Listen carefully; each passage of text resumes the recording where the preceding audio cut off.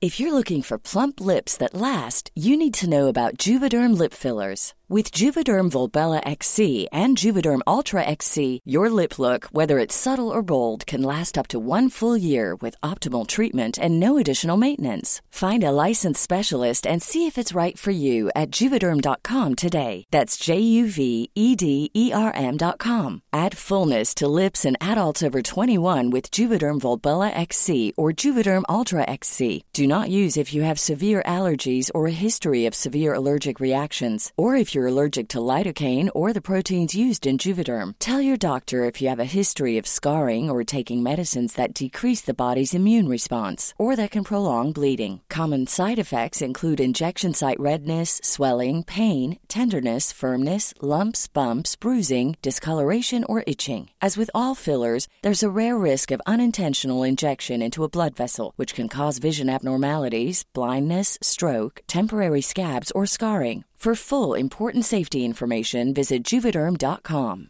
Planning for your next trip? Elevate your travel style with Quince. Quince has all the jet-setting essentials you'll want for your next getaway, like European linen, premium luggage options, buttery soft Italian leather bags, and so much more. And is all priced at 50 to 80% less than similar brands. Plus, Quince only works with factories that use safe and ethical manufacturing practices. Pack your bags with high-quality essentials you'll be wearing for vacations to come with Quince. Go to quince.com/pack for free shipping and 365-day returns.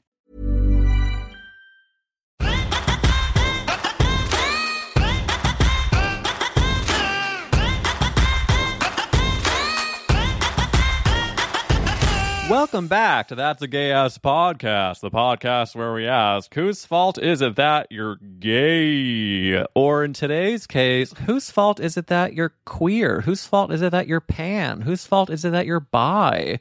Before this interview, I was talking to Marsha about, like, what do we feel about this question? And she was like, you can ask me any and all. And so stay tuned for which one I chose. If you do hear construction in the background, it's because the world is crashing around me. And okay, I'm not joking. I was literally just recording this intro, and then I got a message from Danny Pellegrino about the new Cinderella that's coming out. Billy Porter is the fairy godmother. Camila Cabello. Oh God, I'm fully 80 years old. And Danny was saying that the trailer looks, interesting, but he saw a screener and it's really good. So take it from Danny Pellegrino. The new Cinderella hopefully will be really cute. And come on, it's Idina Menzel, Pierce Brosnan, Billy Porter. Unfortunately, James Corden does play a small role. Jesus, when will he leave us alone? It's like when you're walking home from dinner and someone's behind you and you know they're not actually dangerous, but there's a foreboding feeling that they could be the reason why you die. That for me is James Corden. I will say that, speaking of Danny Pellegrino, it was so fucking nuts having him on the podcast last week. And I want to thank everyone who signed up for the Patreon. There are so many people that sent me nice messages about it and got to hear the bonus lightning round with him. And of course, the full video episode is unedited up there for Danny and Marsha Belsky as well. So get on that Patreon. Come on now. The Patreon is a legend. She is an icon. She is the moment. For today's episode, we have my soul sister, Marsha Belsky. Yes, doing this episode was the first time I ever met her. And yes, when we were talking, it felt like I've known her my entire life. It's just that kind of episode. She is so real and vulnerable, and of course we have a lot of laughs, but a lot of real shit as well. I mean, talking about dating, relationships, our relationship to religion, musical theater. Speaking of theater and music, she is a stand-up comedian that has not only written for like the New York Times and Reductress, she also has a stand-up special on Comedy Central where she sings one of my favorite songs of all time called 100 Tampons. Remember when NASA sent a woman to space for only 6 days and they gave her 100 tampons. 100 tampons. she's also written full-length musical parodies called Handmaid's Tale the Musical. She wrote Fiddler on the Rooftop Bar, which we talked about in the episode a bit.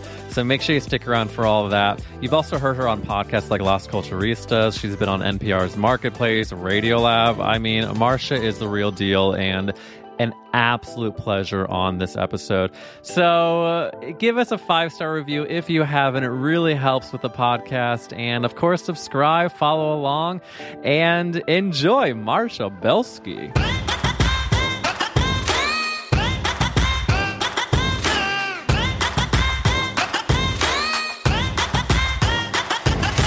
When I get to like prepare for these interviews and just like pore over people's videos, yours was a true pledge, because I need you to know something, that like comedy, of course, is my jam. Musical theater is my jam. And Marcia Belsky, you are my jam. And I'm so happy you're on That's a Gay Ass Podcast, truly. Thank you so much. I'm so excited to be here. Yeah, I've really just combined those things not recently, like within the last like 4 or 5 years though, where like I was a musical theater kid and then I just did stand-up for a really long time. I thought I just wanted to do stand-up. And then I got into this musical comedy like within the last 5 years, and it's really clicked. Yes. Well, I actually think that's really interesting, because a lot of people, I find like musical theater is like the starter drug. And then some people are like, oh, this is not it for me. But then they like go to something else. And then all of a sudden it's like, wait a minute. It's a gateway drug. It's a gateway drug. And then it's also like, oh, wait a minute. Listening to Wicked all those years did mean something. And now I'm like going back home, if you know what I mean, to Oz, really. Totally. Yeah, especially I feel like, I mean, this happened a little bit before quarantine, but especially in lockdown, I feel like a lot of us kind of return to like our inner child, like what makes us happy without these exterior sort of influences. That's actually so spot on, because I found that like, I don't want to speak to anyone else's experience, but I was like in so dark of a place that I was like, I just need to do anything that makes me happy and that's fun. And then through that misery, it was like that what's the word? It was like the remembering of what it is actually that like doesn't make us feel like just like miserable. Exactly. We're like really self-soothing, but this time we're like adults, hopefully capable of doing that. Truly. I also want to tell you that right before we started this recording, I was also self-soothing by watching chiropractor videos, and I'm really feeling zen right now. I just like love to hear a crack, and I can't explain it. It's like, I like those until there are some that are just too scary. Like there was this one where it was like this older woman, and it was literally like her whole neck popped out of place and then went back in. And I'm like, it was oddly satisfying, but it truly looked like she broke her neck for a second. I'm like, I don't know how these guys do it. Wait, do you want to know something weird about chiropractors? And listen, no offense to any chiropractors listening, because this is fully just a rumor that I heard on TikTok. Wait, if you're about to yuck my yum about chiropractors, I'm going to be devastated. Don't, whatever you say, is it going to ruin chiropractors for me forever? It won't, because it's only like, you'll know if they're a bad one, but like apparently a huge amount of chiropractors in America, at least, are COVID deniers. Isn't that crazy? I did not think you were going there. It's weird. Like there's like these videos on TikTok where there's like a bunch of people in chiropractor offices of like signs that say like no mask, no problem, like COVID isn't real, like crazy things. And then people were speculating that it's because like chiropractor, and this is the part that I don't know if it's true, but apparently like chiropractors, like it's technically a pseudoscience, like where they like don't actually know how much that cracking and stuff helps you in the long run. I don't know. I don't know the details about why they're COVID deniers, but apparently there is a decent amount of chiropractors, enough to remark upon, who are COVID. Maybe it's because they seem like you're going into a doctor's office, so it'd be like strange that they're COVID deniers. Well, it's kind of like when you see a pharmacist smoking, you're like, don't you know? I mean, also it's like, I think that chiropractors, it seems like there's a very wide range of the ones that are quite clinical and medical, and the ones that are just like, I just like hearing bones crack. But also I think that every day I live on this earth, I find a new subspecies of humans that deny COVID. I feel like I know. Like, I was talking to Carrie O'Donnell about that. There are nurses that deny COVID. Right. It's crazy. Yeah. But really dark. I mean, everyone, this is like, people are commenting on it. Like, I mean, first of all, please, like nurses who have worked this year are like the most amazing. Like I commend them. I really do. But it is funny because they're like, you know, kind of seen as like nurses and doctors, because they do such important work, but they are still people. And we all know that like the meanest girls in our high school became nurses. And but there's one girl I know who's so nice, like my friend who's a nurse, but she smokes cigarettes. She's like, people always like judge me because obviously I'm a nurse. She's like, I obviously know it's bad for me, but don't people drink and know it's bad for them? Like, she's like, sometimes we're just humans. We do shit. Right. Like, and nurses and doctors have trauma too, babe. We all Exactly. have fucked up childhoods, no matter if you're helping people or not. But when you said that chiropractors, like something that scared you, I immediately thought of the old woman video. And so I feel like we're already on the same page there, because if it's the same one that I'm thinking of, there's a video of her. She's like very old. And I think this is a chiropractor that I really trust. I mean, when I watch him, I'm like, these people are in good hands. But then every time she got adjusted, she went, "Hi." Yeah, that was also like her reaction, like, where you're like, oh, and then he goes, "Are you okay? Does that feel good?" She's like, "Yeah." It's like always like, it sounds like she did just see the light and just barely walked through came it. back to earth. Yeah. And then she came back, she's like, "Okay." It's like, but then it is really satisfying. One time I did share a chiropractor like supercut on my Instagram story that was just so satisfying, because it was every deep crack like within a millisecond of each other, edited. Oh my God. Edited. Some people hate it. Some people hate the cracks. I got enough hate messages within about 7 to 8 minutes that I immediately deleted it. It triggers people. It really does. Because apparently even like cracking your knuckles, some people find that like, one time I would just like cracked my knuckles in public, and it like, I could tell it like really disturbed the guy next to me, because we were like at a coffee shop, and I felt bad because I had never thought about that as like something that could, but for me, it's I hate, and I respect people who are into it, but I hate when my friends will share the like Dr. Pimple Popper stuff, because like, I'm so not into it, and it like so grosses me out. But for some people, it's like ASMR. Like, I know. it's Wait, like are really they sharing soothing it for them. via text, or are they posting it on No, the public? just like randomly, like people will post it like on Insta, not like a lot. And it's like, share whatever. Like, you can't really control what's gonna like set people off. But I'm so not into it. And a lot of my friends love it. The pimple popper I find is even more polarizing than chiropractic.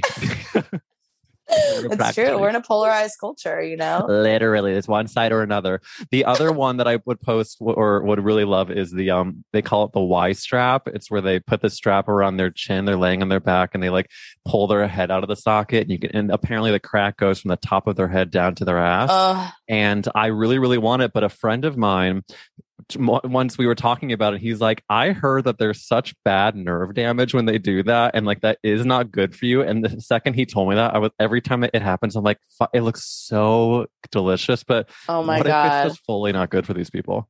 I know, that's the thing. I think it's like there's limit, like, but now it's weird too, because now I have cracks in my body that I know aren't good. Like, I'm like getting older, so it's like every time I move, my like knees crack, and like it's just.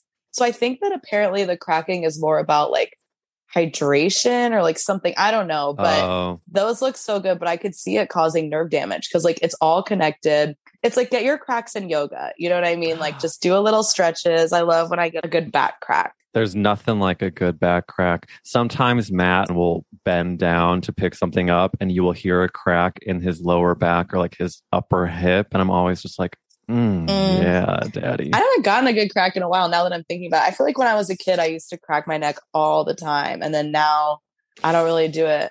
And which is probably good. I've heard the self neck cracking is a not good, slippery slope, as they say. Yeah, well, exactly. I will say, like, speaking of youth, one of your favorite songs of one of my favorite, what if I was like, one of the songs that I perform that you love, one of the songs that you perform that I love is the one that is about everyone should be my exact same age. Like, yes, please, no younger, no older.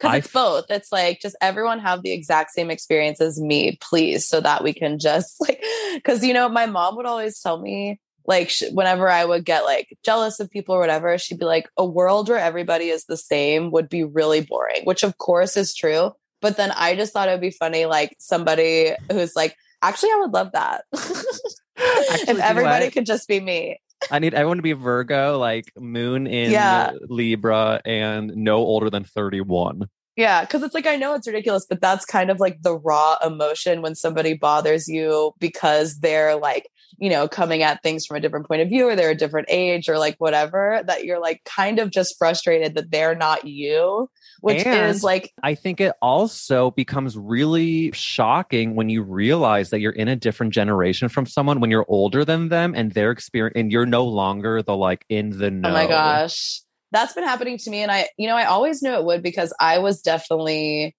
and I think this makes sense too. When I was young, I hung out with like way older people, like inappropriately older people. Like I partied with people from like my grocery store job and like stuff like that. And they would always be like, it's so funny because when I was your age, like all my friends were older, but now you're so young and stuff like that. And I'd be like, that's not going to happen to me. But of course, like when you pretend to be older when you're an adolescent, you're going to kind of go through an adolescence when you're older. And I think comedy especially kind of keeps you like youthful in that way. And also, to be honest, like, again, my mother, very wise woman, she like always advised to always have friends who are like younger than you, especially when you get older, because like, I mean, my mom was like a really blunt, like brutal woman. And she's like, your friends are going to die. You want people who are like younger than you, who are like still going to be alive. And I'm like, I guess that's a good point. But in general, you know, probably just good to have older and younger friends. But I was hanging out with my your experience and your knowledge. Exactly. And I was like, but I will forget, because like I have this one really good friend, and I had never seen High School Musical, because like, you know, it kind of came out like, I think it might have come out when I was like in high school or college, but I was kind of over my like Disney phase. And so we're watching it and I go, yeah, I never really watched this because this was like after my time. And she goes, oh, I mean, this came out when I was in 4th grade. So I watched it and I was like, oh, and I had like forgotten about our age difference. Like our age difference is only like 6 years, but it's like when you're looking back on those cultural moments, there's a huge, cause it's like, I didn't watch Hannah Montana. Like that was all after me. That was after my middle school. Like, did you end up watching High School Musical? Yes, I did. So I because my younger brother is like 5-ish years younger than me, that's how I knew that The Sweet Life of Zach and Cody was a thing. He would watch The Fairly Odd Parents, which I loved. I definitely watch High School Musical just because I'm like a huge fag. But like the High School Musical, I would repeat Zac Efron's the song "Bet on It."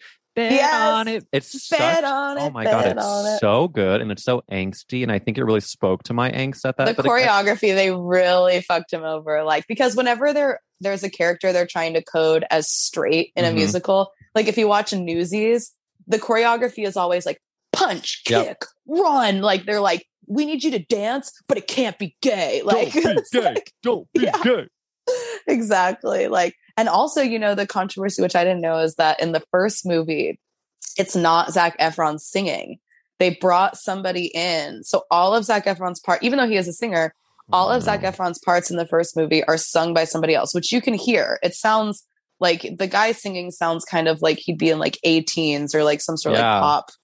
And then, but Zac Efron was so like annoyed and embarrassed by that by the time he had become a celebrity for the second movie, he like insisted that they let him sing. So then the second and third movie, I guess, like is actually his voice. But the whole first movie, every other cast member is singing their parts. I'm pretty sure, except for Zac Efron. It was something about like they wanted it to be more poppy. Like they just didn't like his voice for some reason. And so they brought somebody else in. Oh, that's dark. And then all of a sudden he's like, hey, babe, I'm famous now. So listen, like it or not, I'm going to give you some vibrato. I mean, like not that Zac Efron's like giving full Light in the Piazza, but like whatever. Like I'm sure like he has a great voice. And like I sometimes get surprised when people are that good looking and they also have like ability and talent. I'm like, who gave you the right? Like God, universe, whatever. Like I can't believe, like really specific reference, but Cheyenne Jackson, to me, he is so stunningly beautiful. And then to hear his voice, like talking about musical theater stuff, I would listen to the cast recording of Xanadu, and his voice in that show is like unbelievable. And he also looks like a quarterback in high school that also could be in The Young and the Restless. Musical theater like demands it of you, I guess, honestly. Well, men and women, honestly, like, because that's one of my reasons, like when I was younger, like now, like, you know, it's like I'm beautiful and I have a good singing voice, but like compared to what you need to be for musical theater, I knew it was never going to happen for me. Like they're like, even as a kid, they're like, okay, the beautiful blonde girl is going to get the lead. Marcia, I don't know, you could be like a witch. What, like, it's like, they're always like casting me as a Here are witch. your And it's choices, like, Marsha. Do you want witch? Do you want mom? Or do you want... yes, like those thin, especially thin beauty standards and like those type of standards start so young in musical theater. Yeah. So it's like, I feel like I am impressed when people are like talented and have like good looks, but it almost like bums me out because I know that it's like demanded of them in a way. Like, well, it's also that the industry or whatever, even just the art form of it all, will only accept those types in certain roles. Exactly. Think of all the talented fat people that have never gotten leads except for when they're playing like Tracy Turnblad, and that's a white character too. So it's like, exactly. And I think that, not to get too jaded and personal and bitchy about it, but like that's one of the biggest reasons why I even stopped pursuing that world, because it just was not, the vibes of it all were just not it. It was like, it's so toxic. It's really They're abusive toxic too, because they'll either say it behind your back in a mean way or they'll say it to your face. It's like the chorus line song, Dance 10 Looks 3. Like they still say shit like that. And also, especially with gay guys, like, it's like most men in musical theater are gay, but there is such an anti-femme, like it's like you cannot be femme and play like a lead male role. And that's why even in musical theater, guys will like stay closeted because they know they can't make that transition to like lead Hollywood unless they're like so believably masked that like, you know, whatever. So it's or like, they will force themselves or train themselves to be as masked as possible in order to get those roles. I mean, totally. And I think the really tough thing about this whole conversation, because I really think it's spot on, but the devastating part about it is that theater still is such a huge love of mine and such a like incredible experience to witness and to be a part of. And that's the whole reason why I think so many people, like we were even saying that so many people, it's the gateway drug, and there is that innate beauty and magic to it. But then also, as we're saying, there's so much bullshit that's been pumped into it that it's like, it's just very hard to believe that there's going to be enough of a systemic change that will strip away the sizeism, blatant, like having to be super masculine, having to be super thin, like all of it. And also, of course, people of color only being relegated to certain roles as well. And I really hope that it does have that change. And I think what's going to end up happening for you and me, Marcia, is that we're going to end up doing High School Musical 5 together, get famous enough from that, and then we'll go do our Broadway show. That's what I was going to say, is like, I definitely think the standards won't change that much and definitely not fast enough.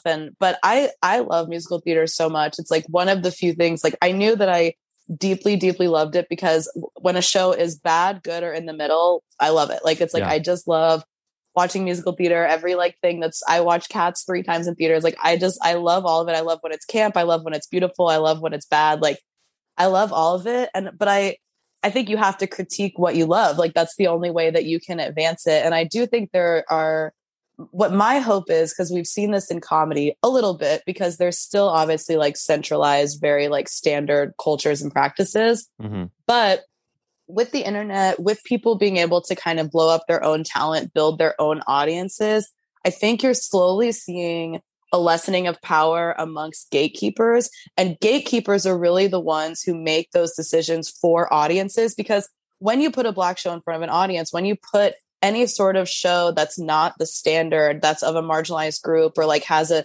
non-traditional lead, audiences actually love it because those groups are so underrepresented that, you know, they're really craving like, I mean, not like, you know, like maybe they don't want like it told from like the non-marginalized, like, you know, it's like, they don't want like white playwrights making like Black shows and things like that. But it's like when you actually give people the platform, or when they give themselves the platform, the audiences are there. So I think it's like gatekeepers telling audiences what they want, but now audiences and creators have power to kind of cut them out, like cut out the middlemen and just get their stuff in front of people. That's like kind of what we did, is like, we did this like Handmaid's Tale musical parody. We did this like Fiddler on the Rooftop Bar musical parody. And we just did it like at Union Hall, and then eventually like took it other places. It's like when you can kind of get yourself off the ground, I feel like that's why these gatekeepers are so like anxious and frustrated right now, because they can feel their power slipping. Yes, but it's also, I think, why a lot of us talk about the dark side of the TikTok and the Instagram, like the constant, just the pressures of always seeing other people's success. The really positive side of it is that the power of the gatekeepers is lessening because of giving people the freedom to experiment with their creativity and create as many things as they can. And I think that what I have learned in the past few years, just like you've combined kind of comedy and music, is I'm learning that even if you're putting something out that isn't perfect or whatever, it is still going to resonate with someone and then get you to the next thing you're making. And you get way more of a benefit from creating your own things out of that sense of fun and what you want to make. And then inevitably it will lead to very good things career-wise, because it's coming from a real place. And that's what audiences want. And that's what like studios and big producers and things keep missing, is like, if you'll notice, like the most meaningful projects, whether it's comedy shows, musicals, come from like, basically, I guess the word is like auteur, where it's like there's a creator who really gets to have kind of free reign, who they collaborate with, what show they want to make. And there's not, you know, all these people like, take this out, change this. Like, obviously there's going to be some of that, but you get the really good stuff like Nathan For You, like, you know, things like that, when you just give somebody control over their own project. But people in Hollywood, Broadway work so hard because it's like their jobs depend on basically not letting a creator just have full control. Ooh, and so, shit.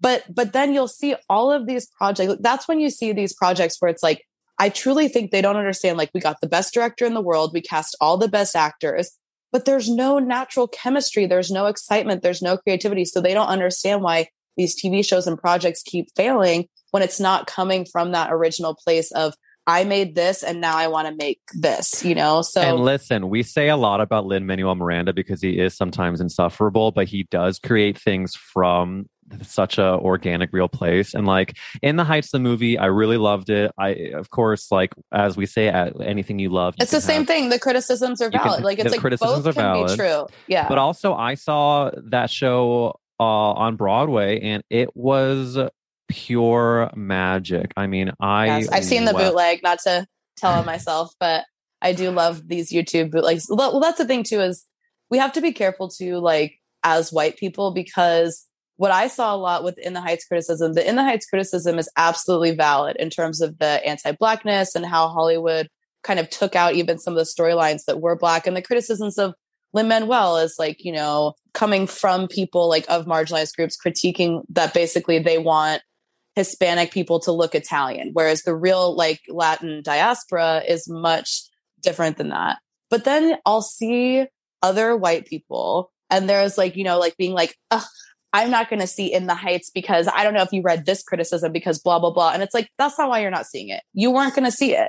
So don't use the criticisms of people who are trying to like call in and build, like, you know, I just think it's like, I think we kind of poke our noses where we don't belong sometimes, when we should just be ingesting the criticism, reading it, seeing what's valid, but also know that the conversation is not about us. Like, it's like about within the Latinx community, about how their like colorism and things like that work in those communities. Like, so I hate when I see like white people disregarding In the Heights, somehow like acting as though it's in solidarity with that. And it's like, you know, I just think both can be true. Like both are always true, kind of. Truly. And also I find that, you know, what you were talking about with creating of your own things from your specific experience, like we have to let those creators of In the Heights and those shows lead that conversation. But I also want to bring up that Fiddler on the Roof that you were talking about, the Fiddler on the Rooftop Bar. It is so, I mean, of all, Larry Owens has such an incredible voice. It's so fucking funny. I saw that, gosh, so many amazing people were in that. But the Judaism of it all, as another musical theater Jew, I want to tell you something that's just so fresh on top of mind, is that as many, I think, Jewish people right now have a complicated relationship with religion, and any religious person in general, but like an organized religion. I really, as an adult, have embraced the cultural aspects, the traditions that feel just meaningful of like connection. But of course, a lot of like the strict religious things I kind of feel against. But all this being said, I have very complicated feelings about the bris of it all. But my twin brother had a baby like 8 days ago, and the bris was last night, and they're in St. Louis, and I'm, in New York, and I was watching it over Zoom. Did you zoom in? I zoomed into that circumcision, babe. I love that. But and the thing is, this was not my first Zoom bris rodeo. But I was watching it, and I, of course, had the same feelings I always have, which is like, it's like a little barbaric, it's a little brutal, we're circumcising a child on camera. But then the reality hit me of this is a 1,000-year-old tradition, fine. But then the real reality is that my twin brother is a father. And I started to get a little teary during it all. And then my brother spoke, and very, very short. It's like, things were so emotional. Forward, and I swear to God, Marsha, I got off. Sorry, I swear to God, a G-D. I got off of that Zoom call, and probably also because I'm incredibly exhausted and it's been a crazy time. But I didn't cry. I full body wept for 30 minutes. But that makes sense. I cried at my friend's wedding, and I did not expect to. Big emotional moments like that. It's so good to let yourself feel them. And I think especially this year, that's kind of what the bris ritual is about. That's why I like Jewish rituals. I think rituals are important to people. I think that unfortunately, because institutionalized religion is so corrupt and toxic, that people are missing kind of these rituals and institutions that are helpful for us. Yeah. But it is funny too, because there's a big movement against circumcision. And they're that's always a thing that men do to be oh yeah, are you a feminist? Well, what about circumcision? It's if you want to be against circumcision, I'm against it. I think men should have as much feeling in their dick as they can, as long as they keep it clean, whatever. I don't care that much. And then I saw a Jewish woman talking about how she's trying to change just the standard that Jewish men automatically get circumcised, because it is a little barbaric and just something that people do without considering it.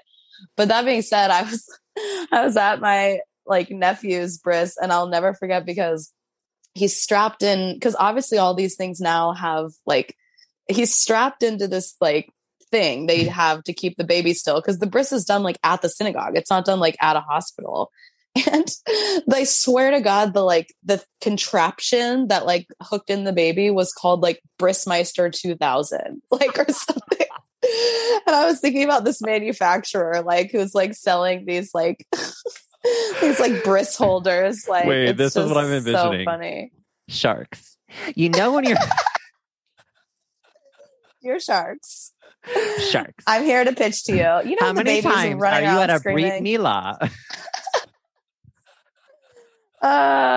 But the ritual is important. So I think it totally makes sense, because it's it hit me too. It's oh my God, my brother is a dad. Because you only go to a bris if you're super, super close. If you're in the family or very, very close. So I think circumcision is really kind of a very high standard for closeness to witness that. I mean, yeah, it's when I heard when the baby was born, I got to FaceTime in and say, meet him via my phone and say, Mazel Tov to him and his beautiful wife who did such an incredible job. And it was just it really was beautiful. And I was I can't believe it. And then for whatever reason, the bris was just the true reality moment of seeing other people in the room, seeing my grandfather hold the baby, my dad hold the baby. And it just, and him. And you haven't been able to go too. That's probably some of the emotion too. It's yeah, Marsha, I think that was a whole lot of it. Cause I just I really love living in New York, and I get to see my family, a fair amount. I wish I could see them more, but it's not I'm going every 3 years. I go at least probably a couple times a year. But it was a very big reality shock of just wow, I really, even if I want to be there right now, I truly cannot. Yeah. And that's what was scary about the pandemic. Those of us kind of living away from our families, is because our normal, I'll see them twice a year was taken from us. And it was, especially at the beginning, it was really scary of when am I going to be able to safely see my parents again? And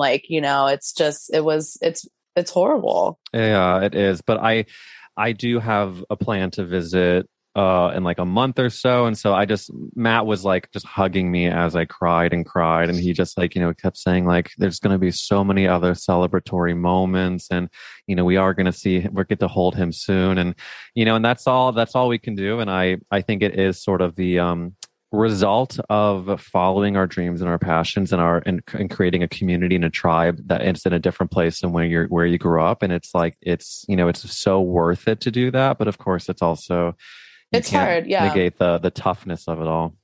Mm-hmm. I know. I keep thinking about that too, where it's like, and I'm lucky that my parents are not like the type that like wanted me to stay home and are sad that I live in New York. Like I grew up in Oklahoma and my mom was literally like, get the fuck out of here. Like, do not stay here. Like, and they ended up moving to Ohio, like right when I graduated. But like, I'm so interested in this. So, cause like as a Jew growing up in Missouri, people are like, there are Jews in Missouri. And I'm like, you'd be surprised. There's a lot. Yeah. What part of Oklahoma? I'm from Tulsa, and there's like a small but mighty Jewish community because basically there's probably like 500,000 to 800,000 people in like the whole metropolitan area. Mm-hmm. And there's like, I think 3,000 Jews. So it's like we had a youth group and we always like would go down to like Dallas because that was like the regional BBYO youth group area. Of course. But it is funny because like I have never been in a serious relationship with a Jewish person, because I think it's different than when you grow up like somewhere where there's like tons of Jews or like most of the people you're around are maybe Jewish, because like all of the people I knew, like there are a couple of people I had a crush on, but it was like, it just felt too incestuous. Like, it's like, we've all known each other for like a long ass time, and you'd smooch boys at summer camp. That's my parents always sent me to Jewish summer camp, I think as a way to like get me around like more Jewish people, and kind of got into like the rituals and stuff there. And a lot of people, you start to realize too, all of these like setups are just trying to make like Jews like marry other Jews. But I don't know if that's in the cards for me. I mean, I wouldn't count somebody out, obviously, but it's like, I wasn't You're not raised, anti-Semitic. like, I'm not anti-Semitic. I'm like, but I always thought that being a self-hating Jew was just kind of like a joke, that we all are kind of that way or whatever. And then I worked at my 2 day jobs ago, I was working at a nonprofit and with a lot of Jewish people, and they were like actually religiously Jewish, like grew up in New York, like kind of Orthodox communities, not Hasidic, there's a big divide there, but like they're Orthodox. So it's like, they're all going to get married. They're all going to have kids, it's still very much in that line. And I made some joke about, typical Jews, anxious, neurotic parents. And this girl I work with was like, what do you mean? I was like, how we as Jews are like neurotic? And she's like, what? Like, she was like kind of offended. I think because also she sees me, she wasn't really offended. I mean, we were fine, but like, I think because also there's the divide, like I'm a secular Jew who's somewhat spiritual and religious, but I'm not actually living the everyday like reality of like a Jewish person and Jewish community. So I think Jews who are living in that reality, I think like have a different like culture. I mean, like they're not sitting there like making fun of themselves the way that like Hollywood Jews do, so to speak. Like, well, they're who go for Rosh Hashanah. I think it's like the quote unquote neurotic, anxious parents of it all, which of course is a real thing. To them, that's just like that's just the normal standard what their community is. But then when you're like, that's like when you're like, you're all neurotic and anxious, it's like, what are you talking about? This is just normal. And then you go to like, of course, like a Catholic mommy group, and it's just a different vibe. And like one's not better than the other. And as much as I, like you're saying, like make the jokes and like the self-hate and all that, like I of course love being Jewish. Why the fuck do you think I talk about it so fucking much? Like it, like there is so much love and passion behind it, but I just think we have a lot of baked in trauma, babe. And if we can't laugh about it, then I just like, what's the other option? Just like, we have so much intergenerational trauma. Like as I'm like dealing with my anxiety, like it's really wild because I'm just like sitting there like, yeah, this is shit my dad never dealt with. And now I'm dealing with it. Like, and it's like, I mean, it's there, but it is interesting because I never thought, because I am like, 100% Jewish, both my parents are Jewish, but my dad is kind of the more Jewish mom, and my mom was kind of raised agnostic and like became more Jewish, like when she met my dad. And so like, I would always make these jokes, especially like coming from Oklahoma. I think you just learn to like put that like front and center about yourself. Like, I'm Jewish, I'm in front of it. You're not going to say anything to me. I've got the jokes first, like things like that. But then I was doing this interview and this guy was like, do you ever think of these sort of like self-hating, like, you know, Jewish tropes, like that you'll remark on sometimes, like as sort of perpetuating those harmful stereotypes? And I was like, well, now I am.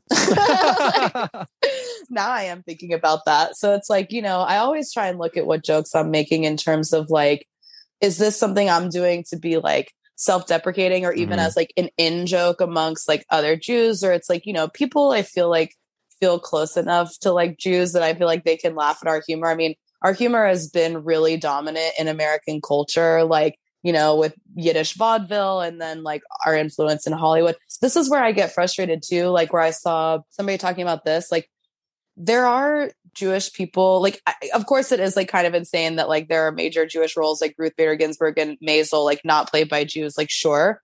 But I think that white Jews, we will sometimes try and latch onto this conversation about representation in Hollywood with those like couple of examples. And it's like, but white Jews can play white people and we are white people. And so it's like, that's not our conversation. Like, it's like, we are represented. I grew up with tons of stories. Like we're not represented. I remember like, you know, Rugrats, Hanukkah and Passover as like one of the only things that had like actual, like talking about the religion itself and those type of things. So of course, Christmas and Christianity is very dominant, but in terms of that representation of our culture, we're there. We're fine. Like we're good. We need like, more Jews in Hollywood. I know. It's like literally we're fine. Like, so it's, you know, I find it funny. Like, so I think for that reason, people feel they can really relate to Jewish humor because it's been so dominant in comedy, to the point that I did this like audition for this festival, I won't say.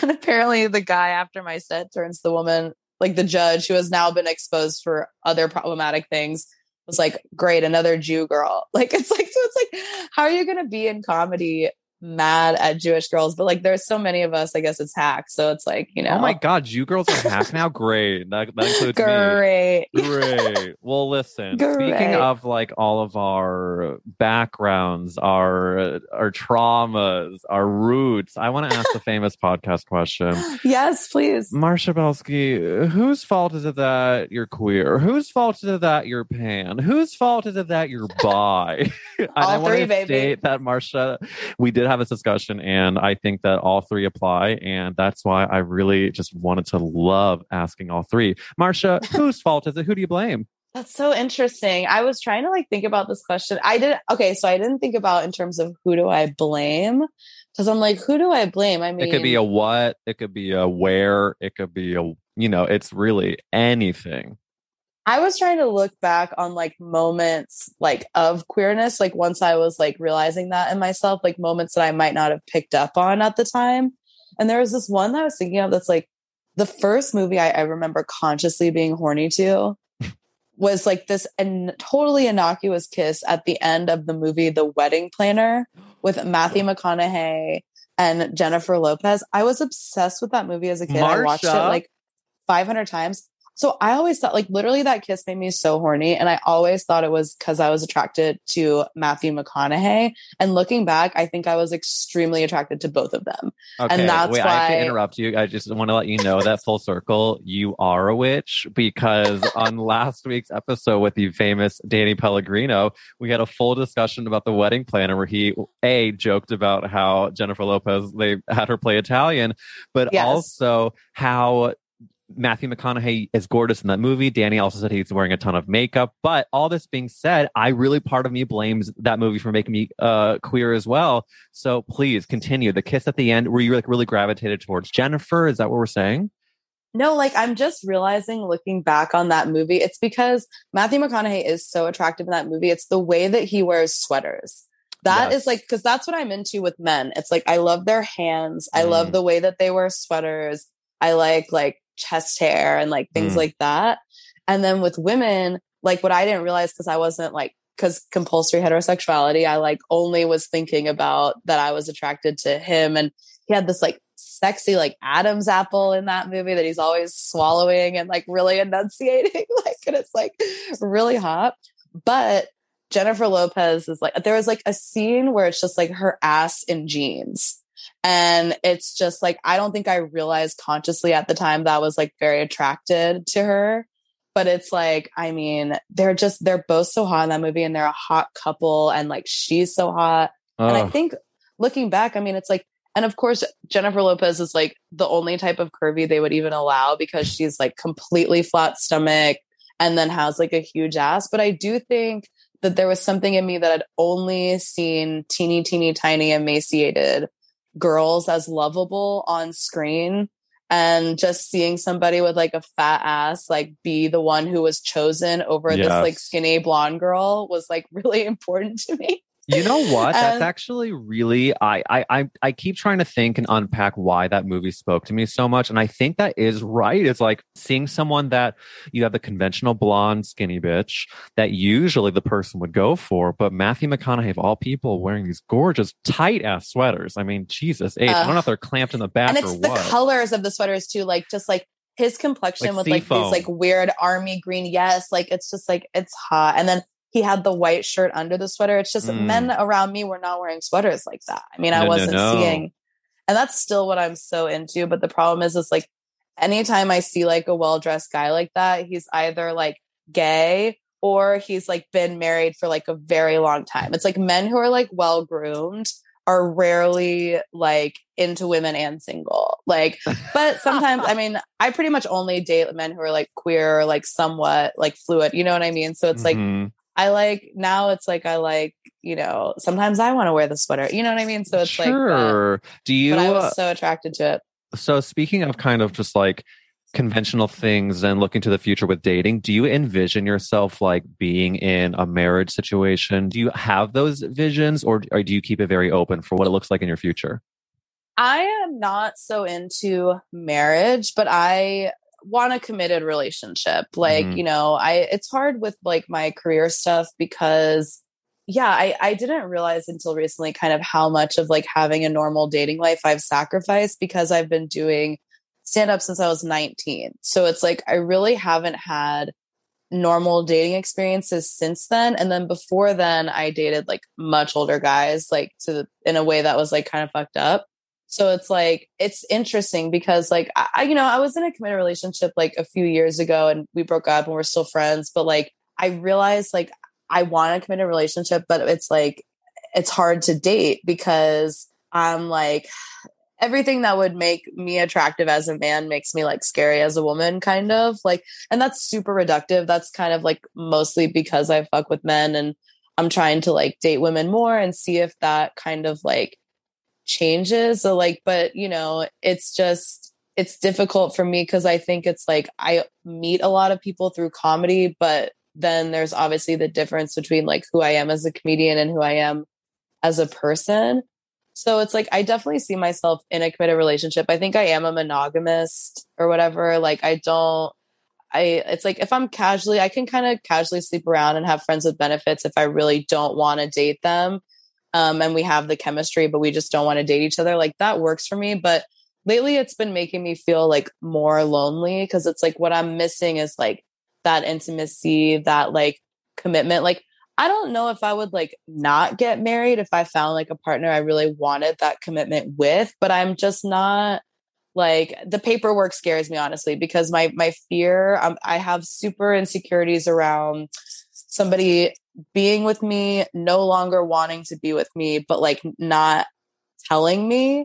And then marriage makes that really hard because I feel like, you know, it's like people will stay in relationships for years that they're not happy in just because it's so complicated to break up. And so I feel like marriage adds like another level to that would make me insecure because like I don't want the paperwork. It's so with the right person, I think you wouldn't have that doubt maybe. And so then I would be excited to commit, but I would definitely do like a town hall wedding. Like sure. Well, I mean, if I'm being really real about it, I think that for me, I did think that Matt was going to leave me for not in our marriage, but in the first like I would say the first year to 2 years of dating.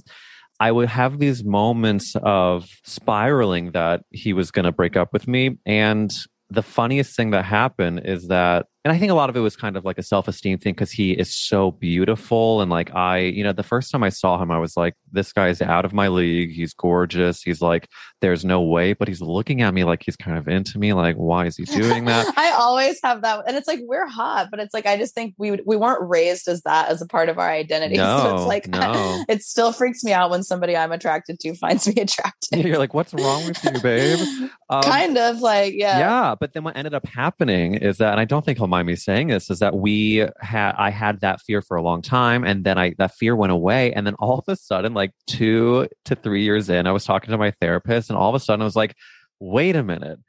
I'm fucking hot and he's not giving me what I need. And fuck this guy. He doesn't deserve this. And my therapist, I still remember, she was like, so what changed? What just happened? I was like, I have no idea. But I got to a point of like, we were having a moment in our relationship where I wasn't like one of my needs wasn't being met, whatever it was. And it completely shifted the dynamic where I was like, actually, you got to stand up. Yeah. It sounds to me as someone who's like learned a lot about this for myself, that you had anxious attachment issues and then you moved into a more secure attachment to the point where you could stand up for your needs. And then that shifts to that. That's how I'm trying to change how I date, is because I've always approached it from a very like I couldn't stand up for my own needs because I was scared that they would leave. And now it's like, if you leave, then it wasn't the right situation. So I have to stand up for my own needs, but it's taken me a very long time to get there. Listen, I totally identify with that. It's so tough to get there, but I really feel like it's important to remind yourself that A, the more real you are, the earlier, and B, the more transparent you are about your needs, then the deeper the relationship can be, the more likely it will be to succeed, because that other person is receiving you in the more real version of yourself. Because let's face it, you, of course, when you first date, you're like, I'm a perfect person and nothing is wrong. Yeah, and it's not sustainable. 6 months later, you're like, I fucking hate myself so fucking much. It's like it's a pretty when quick people turn. Want you to be authentic, like that's what was hard for me, is like I think I try and connect with people by having them open up to me, because then I don't have to be vulnerable, because then I really, really pick and choose what I want to show people and things like that. But it's like, you know, in my last few situations, I've been trying to just be open, because it's like, truly you have nothing to lose except for like a connection that maybe wasn't meant to be, or like, you know, you just have to like let things happen how they're going to happen. But it's like, it's really hard for me to stand up for my needs in that way, but it's the only way to feel seen, to actually see the other person, because I was putting people on pedestals and they didn't like that either, because nobody, and I don't like when, you know, people treat me that way, because it's like, you're not seeing me if you're only seeing this like person on a pedestal. So I think it was leaving my partners feeling very like unseen by me, because I'm just trying to please them and not sticking up for my own needs. But at the same time, getting upset when they can't read my mind, being very insecure to the point that I can't open up, that I can't be vulnerable. These are the things I'm working on. I mean, it's hard, like, because, you know, I hate the talking and I hate the dating, but it's really necessary. So I'm really trying right now to just like go out on dates, like meet people without the expectation of a relationship, because I was always chasing dates with wanting to be in a relationship. And now just kind of realizing like relationships happen very naturally when there's a connection between people, and I'm intuitive, so I can feel that connection. So when I feel that connection, I just go with it. And if it doesn't work out, it's painful, but I'll be okay, you know, will. But it's taken me a long time. It takes such a long time to know that. But I think what my therapist repeated to me that I want to repeat to anyone who's listening, that anytime you're feeling this, especially with dating, is like the 4 words. The 4 words are, let it be organic.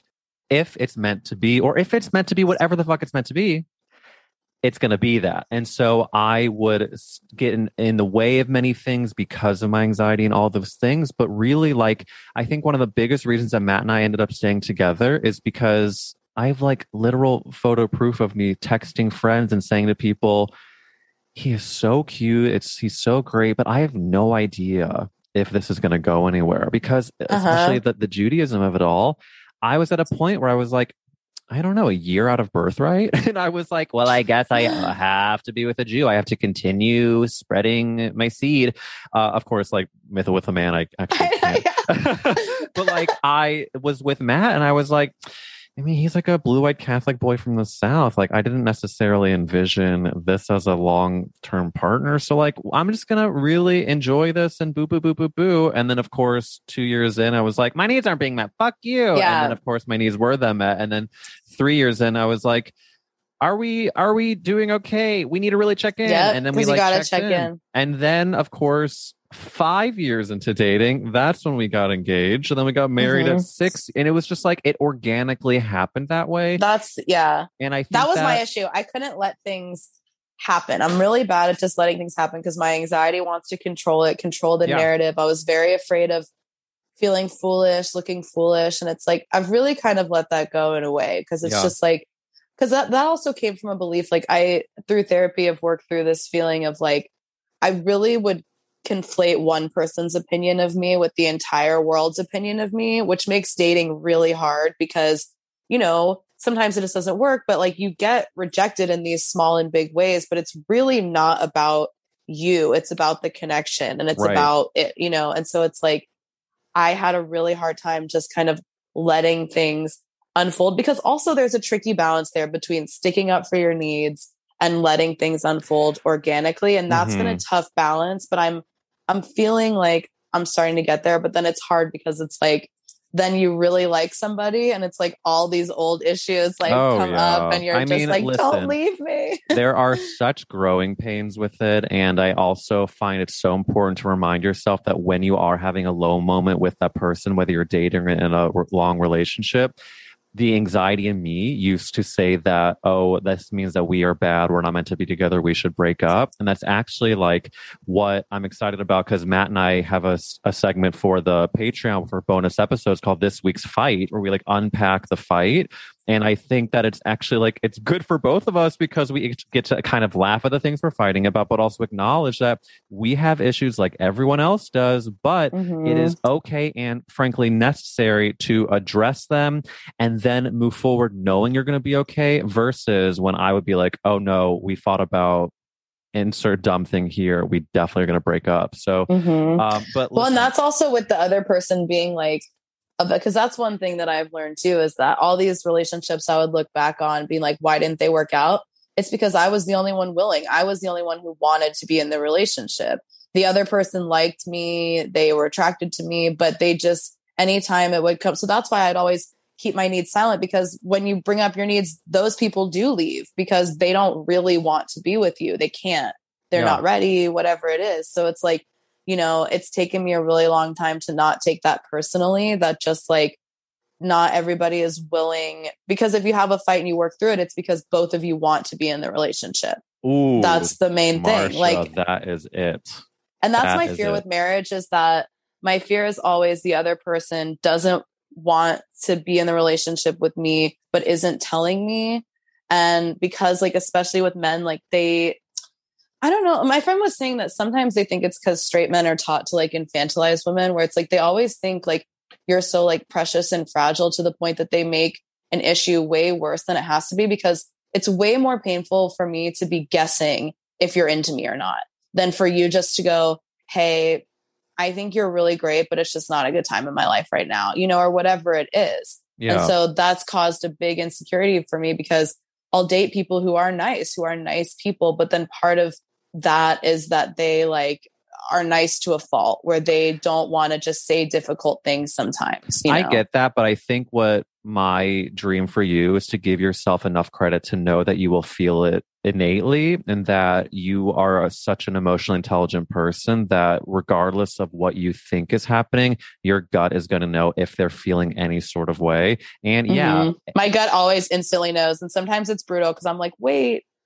no.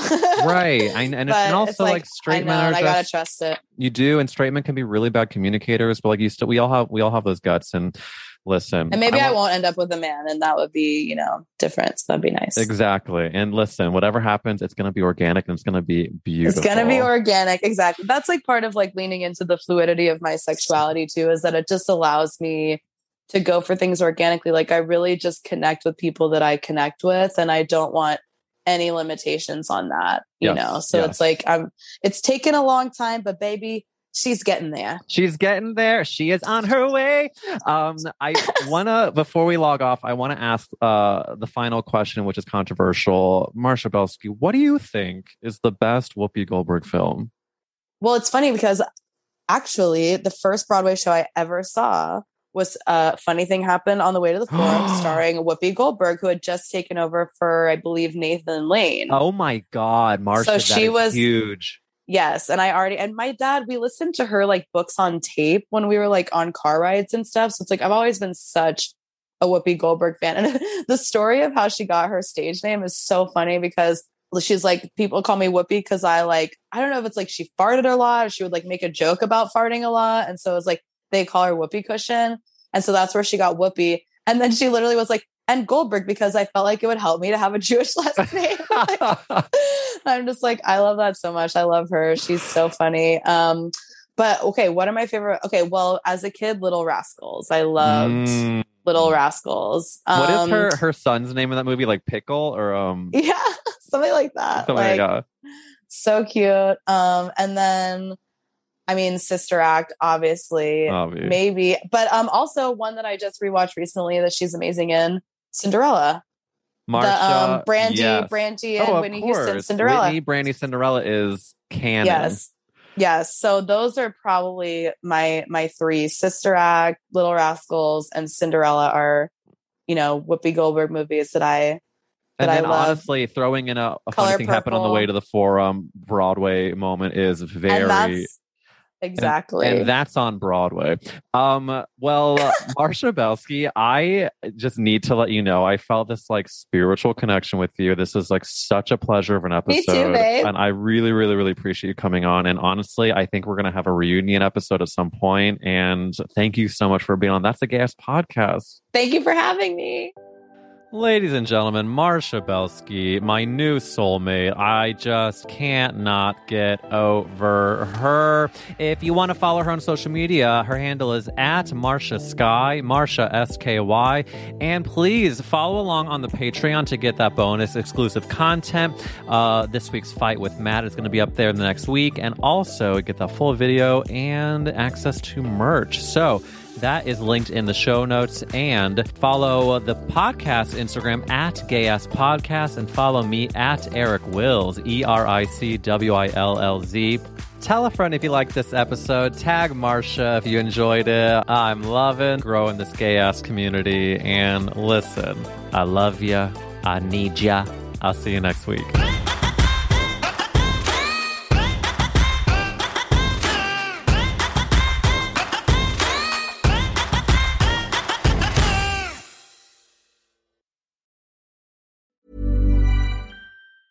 Hey, it's Paige DeSorbo from Giggly Squad. High quality fashion without the price tag. Say hello to Quince. I'm snagging high-end essentials like cozy cashmere sweaters, sleek leather jackets, fine jewelry, and so much more. With Quince being 50 to 80% less than similar brands. And they partner with factories that prioritize safe, ethical, and responsible manufacturing. I love that. Luxury quality within reach. Go to quince.com/style to get free shipping and 365-day returns on your next order. Quince.com/style.